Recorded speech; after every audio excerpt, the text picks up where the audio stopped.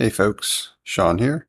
And in this episode, I want to talk to you about why I recommend skipping going down the VC route. Now, when I say VC, I mean venture capital. And that means taking investment for the SaaS product that you're trying to build. Now, I've been part of founding teams that have gone down this route, so I do have this experience. But what I want to start with is that there's been plenty of talk about the negatives or the downside elements of taking this approach. And I also read a report recently which talked about how much founders of VC-backed startups typically are making. And it might be quite a bit less than you might be expecting. And I'm also going to make a separate or an alternative recommendation in terms of what I think you should do. And surprise, surprise, it's really going to talk more about the positive elements of bootstrapping, what it is you want to do. But what I want to start with is you have to understand more about the VC model to understand more about why I don't typically recommend it. And that's because the VC has a different goal than you do necessarily. They're hoping that you become a unicorn. And then in the startup world, a unicorn typically refers to a company that's ultimately going to have a valuation that can reach $1 billion. Right? They want a big winner. They want somebody to win the lottery for them. And they want to be the person that helps you buy the ticket, right? But they're going to push you and push you and push you to try to reach that level, whether it makes sense for your business or not. That's why I'm not an advocate of taking this approach. It's because if you look at the numbers, 99.9% of startups do not become unicorns, meaning that you probably have better chance of winning the lottery, the Powerball, whatever, than you do of taking your startup and making it worth $1 billion someday. Now, just because some people have achieved that doesn't mean that realistically almost anyone else is capable of doing so. The problem here is that if you take VC money early on, it helps you gain traction. If you've built realistically a healthy business, your cap table can become a mess in terms of who owns what and the voting power, decision-making process to the extent where they may be able to force your hand or influence you down a direction or a path that realistically you either don't want to go or shouldn't go. That has killed a number of different businesses that I am at least personally aware of. And a story like this I read in detail on Reddit recently, and it just echoes the same sentiment. So that's their motivation, right? Now, VCs make a lot of bets. They are looking for at least one of those bets to make up for all of their losers. That's largely how the model works. So they probably won't care if your startup is ultimately going to be a loser. They're not going to care if you build a $10 million business that is profitable and sustainable. They're going to push you to go beyond that limit, even though that's what you want to do. So you're going to lose that control, you're going to lose that access. Now, the second piece is it's not particularly lucrative to be a startup founder. And there's a report shared by a company called Pilot. I'll link to it in the notes, but it talks about how startup founders might not make $100,000 a year in annual salary, which might sound reasonable, but you have to understand that a lot of these startup founders are working 80 to 100 hours a week. They're living in these businesses, and that's all they're doing. So they're killing themselves, trying to get ahead, trying to get it on the map, trying to make it successful, and the vast majority of those fail, especially if they're VC backed.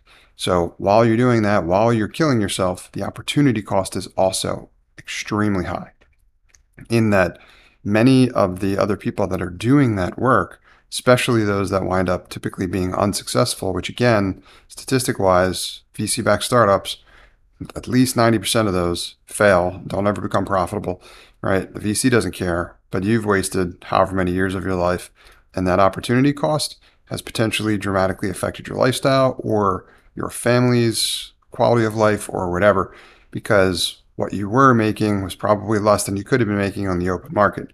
Now, chances are you may have been able to A, make more, and B, have a higher quality of life because you wouldn't necessarily be working those insane hours as you would in startup life. So that's another reason why I'm not a huge advocate of it. All right, so getting around to what I do recommend, which is what I do now, and that's bootstrapping your way to success, right? Especially if you already have a job that you like well enough, that pays you well enough, comes with benefits, comes with vacation, PTO, whatever.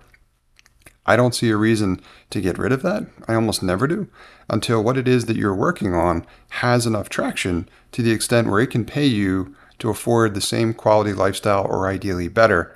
And then at that point, you make a decision to kind of split off. But what I'm trying to tell you is that many jobs are relatively lenient or flexible enough, especially if you have like work from home opportunities or whatever, to the extent where you can part-time build a B2B SaaS product business, learn a lot of what you need to learn in order to try to make it successful. And then as that starts to grow and produce results, if that goes as successfully as we hope that it does, at some point you can make a transition. So you don't have to go cold turkey and quit your day job in order to succeed here.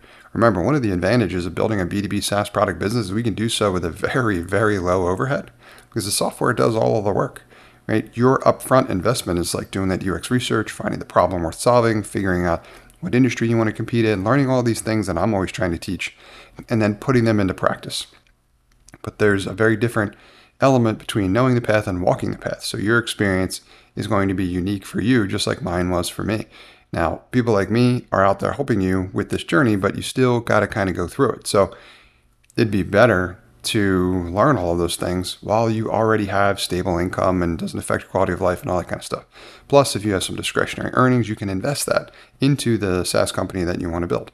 And you can try this over and over and over again until you are successful. And that then and only then you can decide whether or not you want to do so full time. Some of you may choose to do that. Some of you may not. I've done a little bit of both. And if I could go back and do it again, that's definitely what I would do, is I would have started everything when I was working full time. And I did do some of those things that way. And that was a huge advantage. I even had a more flexible schedule where I didn't work all 5 days. I worked shift work. So I had a couple of other weekdays available to work on these projects, but I was still getting paid to work full time. So anyway, I'll hop off my soapbox for the moment, but I want to make sure you know what going the VC route really looks like for a lot of founders in terms of the outcomes that it produces, quality of life that they experience, and that I think there's a better way, and that's ultimately what I recommend. Now, it's not going to be right for everyone, right? There is a time and a place for taking investment. I'll talk about that in another episode as well too. But in this instance, I want to make sure that you're well aware what I recommend and why when it comes to potentially taking investment from VCs. Hey folks, Sean here, and thanks for listening to this episode. I hope you got a ton of value out of it. If you did, I'd encourage you to also sign up for my free 5-day email course about launching a profitable B2B SaaS application for less than $750. If you'd like to sign up for that course, you can do so at nextstep.io/B2B SaaS.